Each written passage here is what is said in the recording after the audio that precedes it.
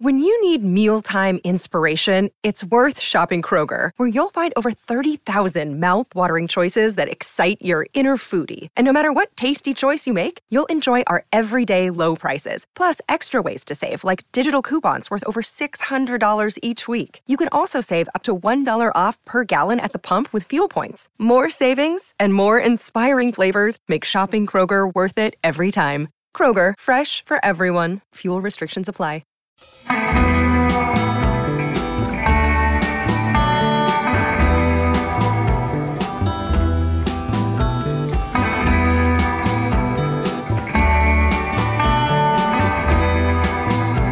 Welcome to Stories with Briscoe and Bradshaw, special bonus, best of the best, where we're going to discuss the greatest, most iconic matches in sports entertainment, professional wrestling history. I would be Bradshaw, and that would be the WWE Hall of Famer, Oklahoma's favorite son, Mr. Gerald Briscoe. And today, Mr. Briscoe, we got one of the most important matches of all time. Pat O'Connor versus Buddy Rogers, 1961, June 30th, Comiskey Park, 38,622 people. It set the stage for the WWE to begin. You know, John, you hit it right there. This is a match that was really political in nature of it. This was really the beginning of the separation of the WWF at the time and the NWA, where Vince and his group, Vince being Vince Senior, but they set the stage with this match here. It was a contrast of styles. It was a technician's delight in Pat O'Connor. And with Buddy Rogers, it was the beginning of the beginning of the WWF's flamboyant entertainment era. So we have two contrasting styles of matches, but the way they blended in here is a lesson for even today's young competitors to pay attention and kind of see the story, how they tell the story, how they work certain body parts. And most of all, it's what you hear a million times during your training. Slow the F down, and you watch these guys pace and see how they build a crowd, and listen to the crowd of 38,000 plus, one of the biggest crowds, you know, up to that time that professional wrestling had. So we're in for a good time. Plus, you'll probably laugh your butt off at me and JBL trying to figure out this technology. You better believe it. It's going to be an adventure. So you know, this attendance record at 38,622 that they say in the video, it was over 50,000. You know, imagine that, a wrestling promoter inflating a population of a crowd. Took till 1986. It was the big event in Toronto that later broke this attendance record. So it stood for 25 years. This was the biggest match that wrestling had seen in this century. They called it the match of the century. And what was at stake was so much more than just Buddy Rogers and Pat O'Connor. It was how wrestling was going to be going forward with Toots Mondt and Vince McMahon Sr. I guess Jess McMahon passed away in 1954. So almost 7 years before this, Toots Mondt is trying to take over wrestling from the Northeast. The NWA wants the old Shooter Boys to be in as champions. And it's a real push and pull politically for this match. That's right, John. It was. And as we get going, we'll try to add some bullet points in here. But during the course of the match, when they say the dignitaries are in the audience here, there's quite a list of people. That even brings up Jules Strongbow, the promoter in L.A., who at that time, Los Angeles had their own champion, and that was really the rift between San Francisco and Los Angeles, because Los Angeles played by their own rules, and the northern part of California was hooked up with the NWA. So there's all types of political ramifications involved in this match. And you were talking about, before we got on the call, about the title belt itself. The title belt itself, this was the first time that somebody actually held the Thez belt, because Lou Thez took his title and went home, right? Yes, and the funny thing about that, John, is this is the Thez belt too. Number two, the first Thesz had wanted to retire, and he handpicked a shooter boy out of Oklahoma State by the name of Dick Hutton, who was a three-time NCAA champion, a four-time finalist. And his fourth year, he got beat by another up-and-comer who ended up in a professional wrestling business too, Vern Gagne, who won his first national title. And so there's a lot of back and forth. So Lou had held the belt 7 times, decided he wanted to retire, so he hadn't picked Dick Hutton, and he put Hutton over. But in the meantime, he'd told Sam Muchnick, who everybody knows is the president of the NWA, that, hey, I want to keep that title. It's mine. I've carried it for seven times, won it 7 times. I'd like to keep it. And Sam, being who he was, and I'll get into a story on Sam's collection a little bit later in this show, but Sam gave it to him, so they awarded Hutton that belt that night. But when they got back to the dressing room, Lou said, "Hey, I want my belt. I'm going home." So he got a belt, as you said, and he went home. And in the meantime, for like a year and a half, they were having one made down in Mexico, and it was basically an exact replica on it. It was a little bit bigger. The leather part of it was a little bit bigger than the face plates, and it didn't look right. But it took them several months to make the thing, and in the course of the thing, Hutton's experiment didn't get over, and he dropped the belt before he got the new world heavyweight belt. But in the meantime, he had wore around. He was a local TV champion there somewhere in Illinois or that part of the country. So he had a TV belt that he wore around as a heavyweight championship belt. Well, how does this happen, though? You've got a heavyweight championship of the world. You got all these promoters together, and it takes a year and a half to make a title belt. It doesn't take that long. I don't know. It was supposedly made of gold and all that stuff, and I was told the price of the belt was like $500, and Sam Muchnick was not going to get the belt, pay for the belt, and get delivered. Maybe this is why it took so long too. I was told that Sam called all the member promoters of the NWA and made them chip in before he would actually purchase the belt. So that was probably the delay, getting all these damn promoters to chip in. You know what? At that time, $100 or so was probably. Can you imagine though? Can you imagine on a pay-per-view that Brock Lesnar walks out without a belt as the champion? This is insane. You have championship matches you build up to for years in territories, and the champion shows up and doesn't have a title belt. So Dick Hutton never got a belt. We'd be hearing that old saying, "You're fired," or someone. But that's basically how it happened. So Pat was awarded the belt, and when he was awarded the second Thesz belt, because like I said, number one, Lou took Thesz belt number one and went away, and I think he eventually sold it to some guy over in Japan. But the belt number two, the Thesz belt number two, was awarded to Connor, and his first defense was against Dick Hutton. Can you imagine that? Dick, that should have been my belt, you know. And so Rogers was really the first guy to win the Thesz 2 belt that everybody loves so much, the Thesz 2 belt. He was the first one to be awarded the belt by victory in the ring. So that's the historical significance of that championship belt. Yeah, we can go into it later. We will. You tagged with Buddy Rogers later, and Buddy Rogers at the time was the hottest commodity in the country. He was the hottest heel. He was the hottest draw. Buddy was the draw in the North America, right? Oh, there was nobody else compared to him, you know. Buddy.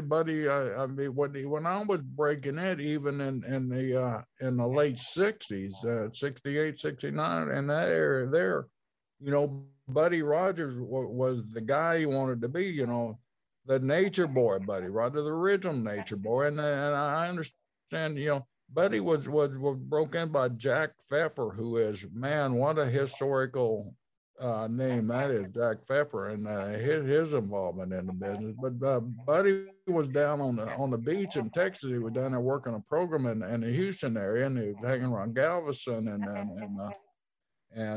Padre Island, and he got so tan that somebody suggested he start calling himself, because Tarzan was big at the time. TV was just coming in. Now, bear in mind now, TV was just coming into our business and making these guys start. Before it was, I don't know how it was done, smoke signals or something like that, but TV was coming into its own, and wrestling was one of the cheapest products to put out there. So a lot of TV stations were doing it. So somebody said, why don't you? So Buddy idolized Gorgeous George. So he changed his name to Buddy Rogers, and he bleached his hair blonde. So yeah, and he was kind of a ripoff of Gorgeous George. You say a ripoff, everybody gets something from somebody in wrestling and passes it down. But Gorgeous George, they used to say, talking about TVs, they called them Georgie sets, because they said he sold more TV sets than Milton Berle, because wrestling was one of the few things you could film. So after the war, when you had from 47 to 54, Buddy Rogers, to his credit, says that Gorgeous George was the greatest heel of all time, the greatest draw of all time. Said he made $9 million from 47 to 54. That's what Buddy Rogers said in an interview. So you had those two guys who were the biggest heels for 50 years at least in a period there of wrestling. And Rogers was kind of a watered down version of Gorgeous George, right? Because George went too far. He went too far with the curls in his hair and the effeminate look. Promoters wouldn't book him like they would book Rogers. So Rogers took a lot from Gorgeous George, but not everything, because Gorgeous George had gone too far, which Rogers later said was the right way to do it. That's exactly right. George wasn't a great athlete. George was the showman, and George did get by on his drop kicks and head scissors, even though he attempted them. But George was the flamboyant one, and like you said, he sold more TV sets than Milton Berle.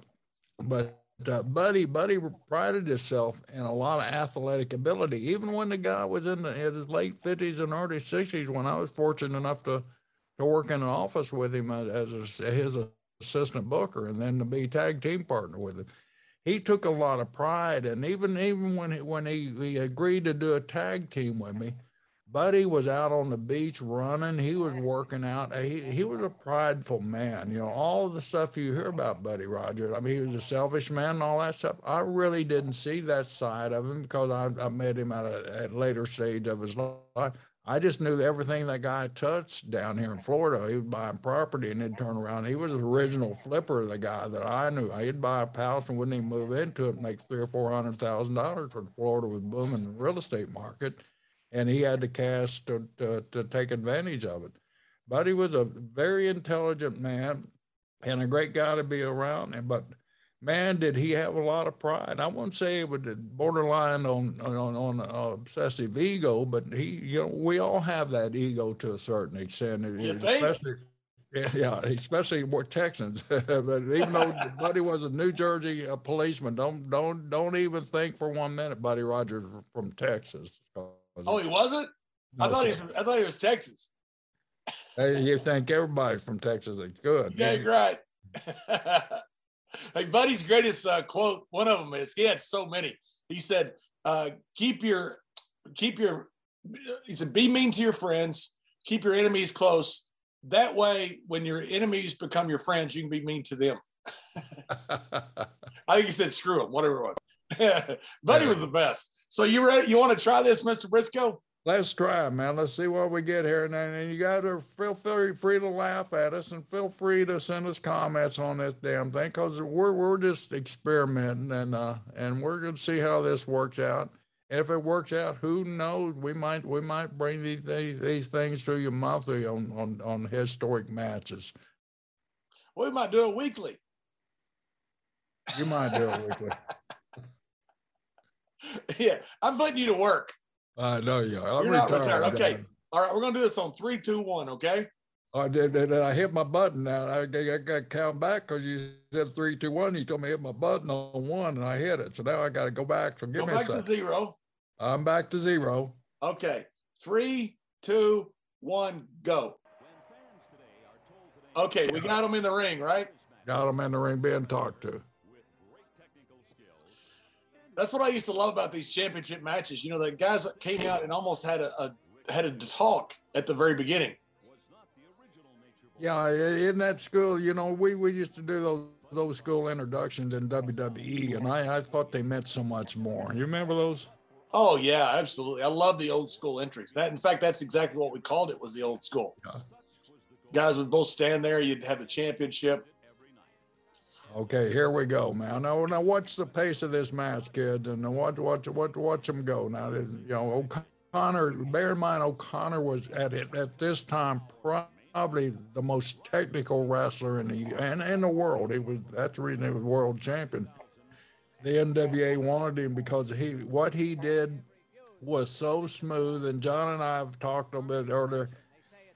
Pat O'Connor had a great influence on Harley Race, and if you watch O'Connor's work and everything, and kind of just in your imagination superimpose Race's body over there, you can see so much of Harley. Even that posture there, I'm seeing a little bit of Harley Race. The way his Pat's head bent down, the way they tie up, and when they go into the corner here, you can kind of see some Harley Race stuff.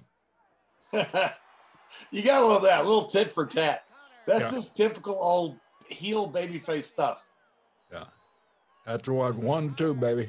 You know, Rogers takes a shot at him, then the babyface does it back. It's just the feeling out process in a championship match is lost sometimes because guys want to get into high spots. Well, you know, and you can't fault those kids either nowadays because they're just given a certain amount of time.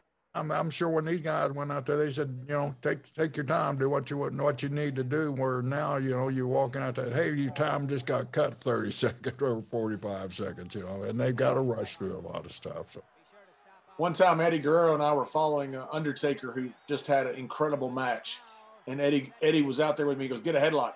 And I got a headlock. I go, "Okay." And I called a spot. I'm gonna do a tackle drop down, double arm drag, go outside. Eddie gonna do a tope over the top rope. We had a spot we used to do. Eddie goes, No, sit here. And I said, "Eddie, we got to do something," because the crowd was so hot when we got in the ring. We had to go about 30 minutes. Finally, I sat there and I realized what Eddie was doing. You got to slow them down to bring them back up. If you guys did, Eddie did, because Eddie was such old school, man. You did exactly what these guys are doing here. The test of strength, they're down on the mat, you know, testing each other out. Now they're building that story, getting the crowd, you know, into the match by just doing simple little things there. And establishing the villain right off the bat. Yeah. You establish Rogers as the villain right off the bat, just some simple stuff. You see how Rogers is just naturally taking that step back like a heel should, you know, and Pat's stalking him all the time but he wants to fill him out and see what type of offense he's bringing. Rogers was one of the most selling heels I've ever seen. He was so good at selling everything that his opponent did. It's why he got over. Exactly, and that's the reason that any heel gets over. You know, you got to show that deal. That's the reason, John. You were a salesman and a half. You know, when that babyface was coming, I mean, you had no choice with Eddie Guerrero out there and some of the guys you worked with. But that makes a heel. Here you go, Jerry. Here's your move. Yeah. Oh, that's the sweetest damn move in the world, isn't it, John? Holy cow, that's awesome. I cannot believe somebody's not doing that today. Yeah, and look at the pressure on the arm as he's going around. You can actually visualize that arm in that socket twisting the way Buddy is doing, or the way Pat is walking around the arm now. And then right out of that, boom, right back. Here we go. Do a little tackle, arm back, right back. Here we go, man. Walk that arm. What sweet, what beauty that is. I mean, look at that arm. That is so good. I mean, there's no, you can't tell that's a work right there. I mean, no. And it's just amazing to me that nobody does this today, because that is so smooth and so well done. A kid like Chad Gable, I say kid, he's a grown man. Chad Gable doing something like this would just be amazing. Yeah. And you know, there's so much you can do off that. You do that hip toss, short arm signaler, and roll, you know, and roll. And then you know, if you're good, he'll grab the tights one time. You know, there's so much you can do out of it. And these two guys are taking their time, listen to the crowd. Let them crank that arm. Just crank the arm. And Buddy's screaming. You know, Stan Hansen used to always have pictures in the Japanese magazines where he's making all kinds of faces. You know, it's something to sell these moves. You know, any move can get over if one guy's selling it. Right. Look at Bud Rosell here. And then O'Connor's still on that arm, working that arm. Now, and you know, O'Connor's move. An arm drag. Was it? Yeah. There's your spot. There Tackle, drop down, get it again. Just basic stuff there, and the crowd's coming with each little bump there. You notice the body slams, they don't post on the leg, the old guys. No. You know, they kept the left arm inside them by the ribs. Complete different what happens now. Look those slams the way Rogers arches up there. Right back to the arm, John. Many dignitaries and officials of the wrestling world here today. Top wrestlers. I tell you, it's just an amazing work of art that Buddy Rogers is selling. He's making the baby face right here. Yeah. I tell you something, that somebody be hollering over the microphone. Tell O'Connor, pull up his tights, or ref, pull up his tights. That's right. Yeah, exactly. The referee doing his job. I love those old school referees too. They're involved. Here we go, another high spot. Going for the figure four. That's the only time during this match he actually goes for it. Hey, watch Rogers sell. This is what I'm talking about, Jerry. Look at Rogers sell. That was the only punch to the head, and watch Rogers sell it. After that vicious blow from O'Connor. You know, Rogers claimed he invented the pile driver. It turns out he probably didn't, but that was one of the claims that he had. You know, he invented the figure four and the atomic drop, but he always said he invented the pile driver, but people had used it before when the people look back through history. But imagine that, a wrestler claiming he did something that he didn't do. Yeah. You know, we always say nothing's original in this business. Somebody's done it somewhere down the line. But the figure four and the atomic drop, figure four,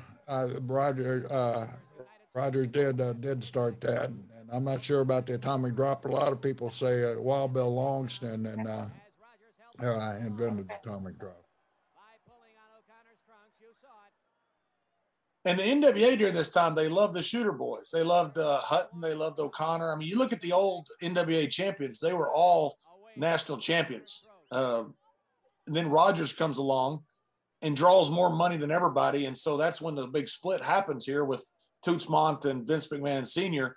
with we want guys who draw crowds, not necessarily the shooter guys.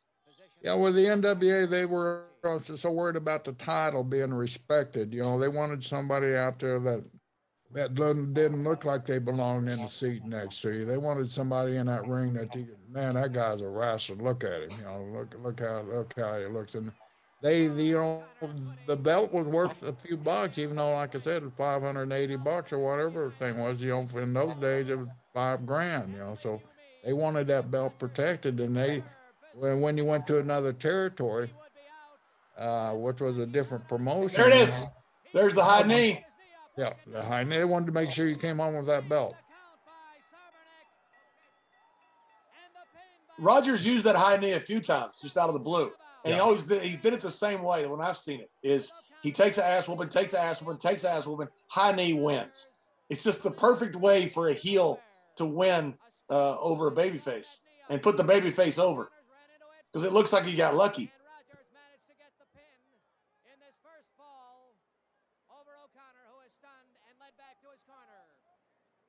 Well, ladies and gentlemen, on this sound off, we're going to try desperately in a couple of minutes to talk to three men who are world famous as tag team champions, the Kangaroos, and their very loquacious manager, Red Berry. I hesitate to start with Red because once he takes over, our 2 minutes are gone, but I'm going to because I want to get his opinion without the superlatives and the adjectives, which this crowd does deserve. Red, what do you think of this fabulous 50,000 plus crowd here at Comiskey Park? I think it's the most exciting and rewarding crowd that I've ever seen in my wrestling career. And I tell you, this wrestling match that they're seeing out there tonight, along with the one they just witnessed with the Fabulous Kangaroos and myself, was exciting, it's nerve-wracking, muscle-torching, brain-numbing, and courage-testing. And I'd like to get an opinion from you and your two boys here, the Kangaroos, as to how you think this one is going to turn out. We've seen Buddy Rogers take a one-fall lead on O'Connor. What do you think? Well, I'm going to give you my unbiased opinion.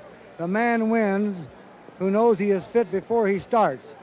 I know that Rogers is fit, and you usually stick with the champion, but I'm going to pick Rogers. You're going to pick Rogers. Let's get a little opinion from the Kangaroos here. We've got Al Costello. What do you think? Well, I'm undivided a bit because they're both superb conditioned athletes. It's very hard to pick. They sure are. We've been getting nothing but toss-up opinions from the other wrestlers we've talked to. I'd have to go with O'Connor being a New Zealander. Well, I guess you probably would have to. And Roy Heffernan, what do you think? Like Al says, Pat being from down under, our neighbor more or less, I've got to go along with Pat. Well, you know, this is a surprising twist here because Rogers uses the same technique that you do. I thought you'd stick up for him. Kangaroos, Redberry, thank you very much. Our time is up. This second fall is underway. Remember that Buddy Rogers is one up on Pat. That's a good interview. Yeah, you guys got to realize the Fabulous Kangaroos are really who started tag team wrestling in the States here. They came up from Australia. Was Redberry with them the whole time? No, I don't believe so. I think Redberry came when they really started getting over, and you know, of course, you could tell during their English is that that thick Australian, New Zealand accent, and so they wanted Wild Redberry, who was really well known on American TV, to help talk for them. It was Costello and Heffernan, right? Were the first two? Al Costello and Roy Heffernan. I had the pleasure of working with both of those guys when I went to Australia as a kid in 1970, I believe it was. Were they over in Australia as well? Johnny was at the end of the career, but Roy, they would bring Roy in a special referee, and every time they brought him in a special referee, we had a packed house. Of course, the angle was pretty hot too, but the applause he would get was just out of this world. And then when I left Australia, they reunited a little bit back in the States, and they were past the age of getting over at that time there. So it didn't last long. And of course, it spawned the Bushwhackers and all those guys. What I love about this is you had O'Connor on top all the way up until the high knee. Then he loses the fall, and now you have Rogers on top now to put the babyface in total peril. I mean, this is an incredibly well put together match. It is, and I would imagine most of this match is just called on the fly out in the ring here too. You can see them. I mean, I can see the spots. Like there was a spot right there. They're buzzing each other. Right.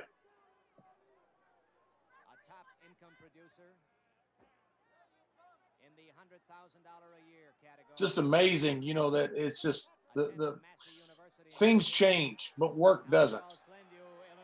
No, it doesn't. And I get goosebumps watching this match, and I've probably seen it 1,000 times, and I enjoy seeing it. That's the reason I tell these kids, you're so lucky to live in these days of this technology. I mean, I would have died to have this kind of a resource when I was breaking into the business, to be able to watch these greats. Now, look how he's applying that hold. He got the leg over there on Buddy's ankle, so he can't roll through, and he's twisting that leg. Now, he's trying to tell a story there. Yeah, and it's the old perfect story of wrestling. It's the easiest one to tell. Work the left leg versus work the left arm. Because you always can go back to if you're working one body part on the other guy, and it's opposite of what he's working, like the lower body to upper body. It's an easy match. That's one of the easiest matches. It's just a basic match. I get to ask you know, why was this match in Chicago? And you know, it was Chicago wrestling. It was the days of TV's birth, and you know, everything. Chicago at that Hey, time. Jerry, real quick, how about that spot we just saw with the kip up and back to the leg? Kick and right back to it, man. Right back to it. And Pat O'Connor was quite the athlete. Well, that's the reason he was champion. You know, he followed an athlete, and Pat was considered the perfect technician for his time. And you know what's happening here, Jerry, is continuity. You know, you had this really cool spot with the kip up, the tackle off the ropes, and then right back to the leg. It's just continuity, right back to the leg. That didn't look like a real solid tackle there, though. They did have a little screw up. A nice kip up there and right back to the leg again, John. Yep. You know, those rings must have been hard because you see the way Rogers is taking those bumps. Yeah. Those are not flat back bumps. No, and you know, I broke in, and a lot of people, you know, broke in those old rings. Those war rings those rings were solid steel. I mean, they had no give to them at all. I mean, you can tell by the way the ring ropes are so taut there after, you know, a 30-minute match there, and probably, you know, most of the night's crowd there. And then take a look at the turnbuckle. There's no turnbuckle pad there. They just come together. You know, I think I said Toots Monk was one of the ones that first brought in entertainment into wrestling. You know, he got with Ed Strangler Lewis around 1920s when wrestling was kind of hurt. Now you had World War I and you had the Spanish flu, which obviously hurt business everywhere. But then Toots Monk was the one that really wanted to make wrestling more flamboyant. And that's one of the big problems you had here with Buddy Rogers. He was the one that could draw money, but he wasn't the traditional style of wrestling. But when you put 38,622 people in an arena, you tend not to bitch about what style it is. He was doing something right. It's amazing. I mean, those cell jobs. I mean, just look at the cell. I mean, you know, just a punch there, and he sits down in that corner. Hey guys, do you see a lot of Ric Flair in that Buddy Rogers too? I mean, you know, the Nature Boy. Where do you think that come from? You're watching the original Nature Boy right here. I'm sure we'll get in trouble for making that reference, but who cares? There's a nice old O'Connor roll up there. Yeah, the O'Connor roll. There it is, the famous O'Connor roll. We got Brian Blair, who was a guest of ours, in trouble. We sent him to Kansas City. We told him when O'Connor asks you what you do for a finish, tell him you do the Briscoe roll up. And he actually told him that. And Brian had to do about 10 jobs before he got on past good side. I love it. I love it. Oh, we got a promo here. Lay out. It's the mighty Atlas. Atlas, what do you think of this crowd? Well, this is making history tonight in wrestling. The people over here are all part of the history, and it took an awful lot of work in 6 months, I believe, of foundation work to get this match set up so that the two men would meet. Because the champion has a lot to lose, and so does Rogers, who is the United States heavyweight champion. Right you are. It's a very exciting match. And how do you think it's one up as we're watching this right now? Do you have an opinion as to how it's going to end up? It's very difficult at this point to say. I know both men. I have wrestled both men. And I would say that they're in tip-top condition, and it's a toss-up as to who might win this match. In as much as the crowd seems to be for the champion, who I think may be the underdog at this time. It looks that way right at this moment. You say you have wrestled both these men? Yes, and they have a distinctly different style, Rogers being very cagey, and of course the champion has one advantage. You have to run to the top of the hill and knock him off. You see, he's wrestling a defensive match, yes, which is a smart thing to do for a champion, because if he leaves himself wide open, that's liable to be the one mistake. And you know, championship caliber matches don't allow for even one mistake. No, they don't. How did you do in just a few seconds we have left? How did you do against O'Connor and against Rogers, Atlas? Well, I've had, I might say I've had a win over Rogers some years back, and I haven't had the opportunity to meet him at this time. And O'Connor was just coming up at the time that I wrestled him. I see. Our time is up. Thank you very much, Atlas.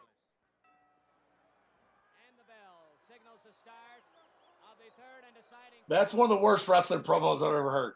I guess That was horrible. No, not maximizing your time there. It's like he had no idea he was going to be interviewed. Yeah. And he had done some Hollywood, right? That was Mighty Atlas, who was in the Abbott and Costello movie, right? Correct. Yeah, you got that exactly right. Yeah, had a great body, and he could have talked, but that was that was awful. Okay, we're right back in here. Look at him kind of tiptoeing those up. There's the Rogers strut. There you go. You recognize that strut, folks? That was such heat, because back then guys wanted to be the tough guy. They didn't want to be the bad guy. They wanted to be the tough guy, and they wanted to all have fair competition. Rogers didn't mind being a heel. Well, once again, that's what makes a heel, as you know, John. You got to embrace that fact that you're going to get booed and you're going to be the a-hole of the crew in there, and Rogers embraced it.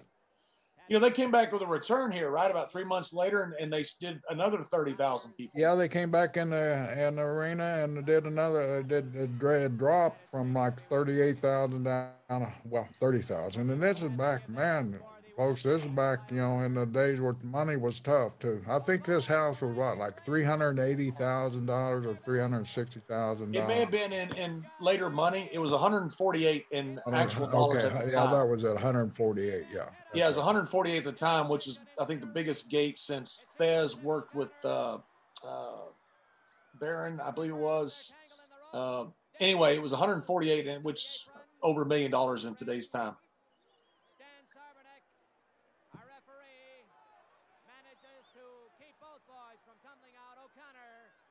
What's also different about those days was ringside. You had because of the commission and ringside seats, you had people right on the apron. There's no barriers there, is there? No. The Kangaroos had a match in Madison Square Garden after this, and I think it was Vince McMahon Sr. went out and turned on the stadium lights and played the national anthem to try to stop the riot, to get them out of the ring. That's what they did a lot up in the Northeast. They would turn on the stadium lights and play the national anthem to try to stop the riot. There's those slams. Right after the war, everybody was real patriotic, so that would stop them. There's little simple things there that they're doing, this match. Jerry, this third fall to me is genius. I mean, the whole thing is genius. Yeah.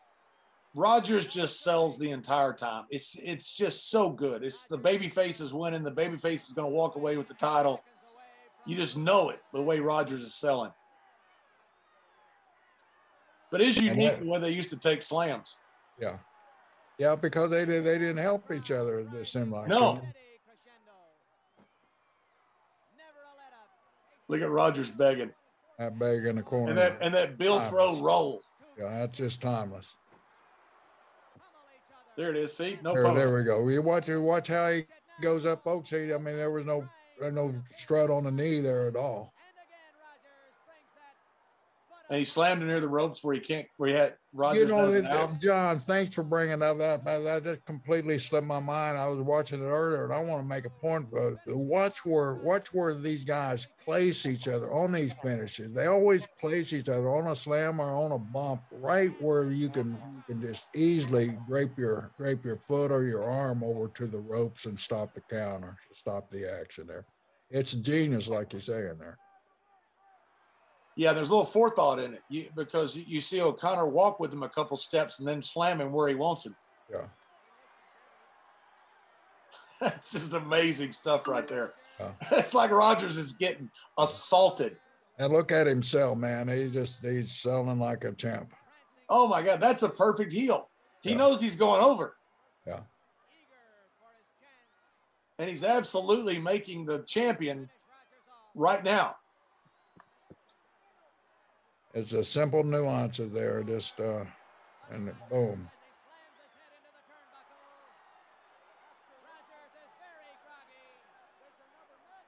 And I know times have changed, but you don't have to do that 100 times. You throw a guy into the turnbuckle, you throw a guy into something, and he sells it. It makes all the difference in the world. It does, And then I mean, that's something, you know, you could use today. I mean, just give it to them and boom, let them, and back off and let them sell and then attack if you feel you got to attack. But the I remember one time somebody asked Jake Roberts, said somebody else is using your DDT. He said, if somebody else used it, what's the difference between you and them? And he says, I beat you with it. Yeah. I love that answer. It was great. Yeah. His works. Everybody else's doesn't. Yeah. And that's, you know, that's just the psychology that Jake possessed, you know, and it's old school philosophy that these two guys are putting on right there. That's Jake Roberts style, you know. You don't have to do things, but hey, just like false finishes, you don't have to do 15 false finishes, you know. If you're doing false finish, guys are kicking out, man, you're not doing them right. You know? Right near the ropes. I see where he placed him again, you know, with a punch, and Rogers just go down. He knows that he be ring awareness. And when you listen to this crowd, they're just into every single move. They just know that Rogers is about to get beat.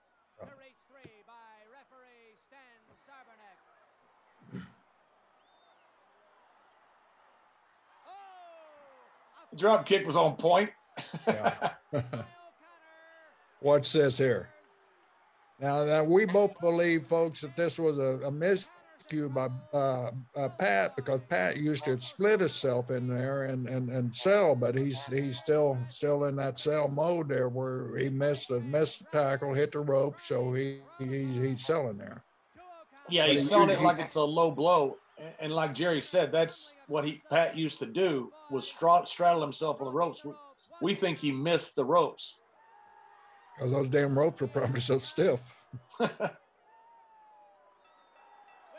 Simple. 1, 2, 3. There's your new champion.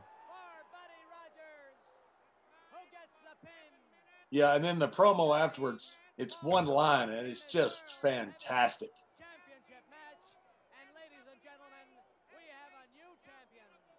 Buddy Nature Boy Rogers. I want to congratulate you and wish you a lot of luck as a new world heavyweight champion as recognized by the National Wrestling Alliance. Wear it in good health. Thank you very much, Fred. I say something in there. Fred, I want to thank you for making this match possible, but there's one thing I want everybody to know, and that is, to a nicer guy, it couldn't happen. Both men gave everything they had to pro wrestling and were respected even after the spotlight was no longer on them. No, that's okay. I just want to a nicer guy that couldn't happen. I mean, nobody back then did anything like that.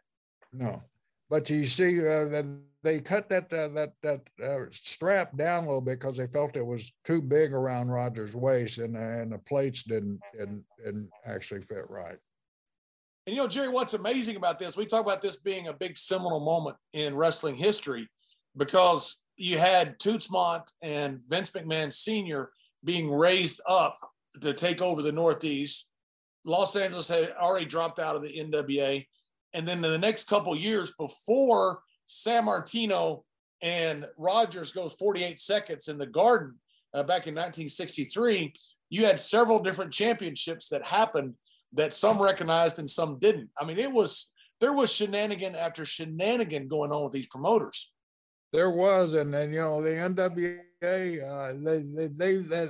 they were showing some separation too, and you know that's finally when Sam got them all together, and they decided to go talk to Lou, whatever it takes to talk to Lou, and the coming back, Lou being Lou Thez, and the coming back, and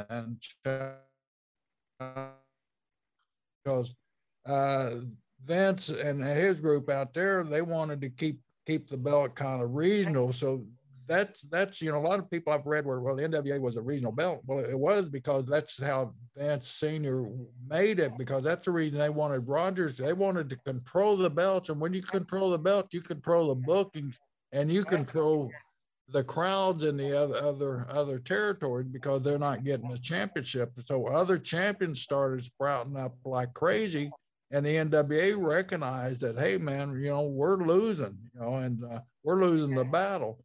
So they knew Lou could protect the belt, and once again it goes to protect the belt. So they went to Lou and asked Lou, and he was a proven commodity that he could draw to come back in, and he agreed to come back in, and we'll probably get into that match where Lou challenges Buddy for the title and wins it, and that's when the big separation comes. That's when Vince Senior said, "All right, I'm out of the NWA. I'm going WWF champion." And he started making his own champions, and Burns started making his own champions. Yeah, and Vince didn't recognize Thesz as the champion, right? Because he said the match wasn't sanctioned, it wasn't 2 out of 3 falls. That was Toronto match between Thesz and Rogers.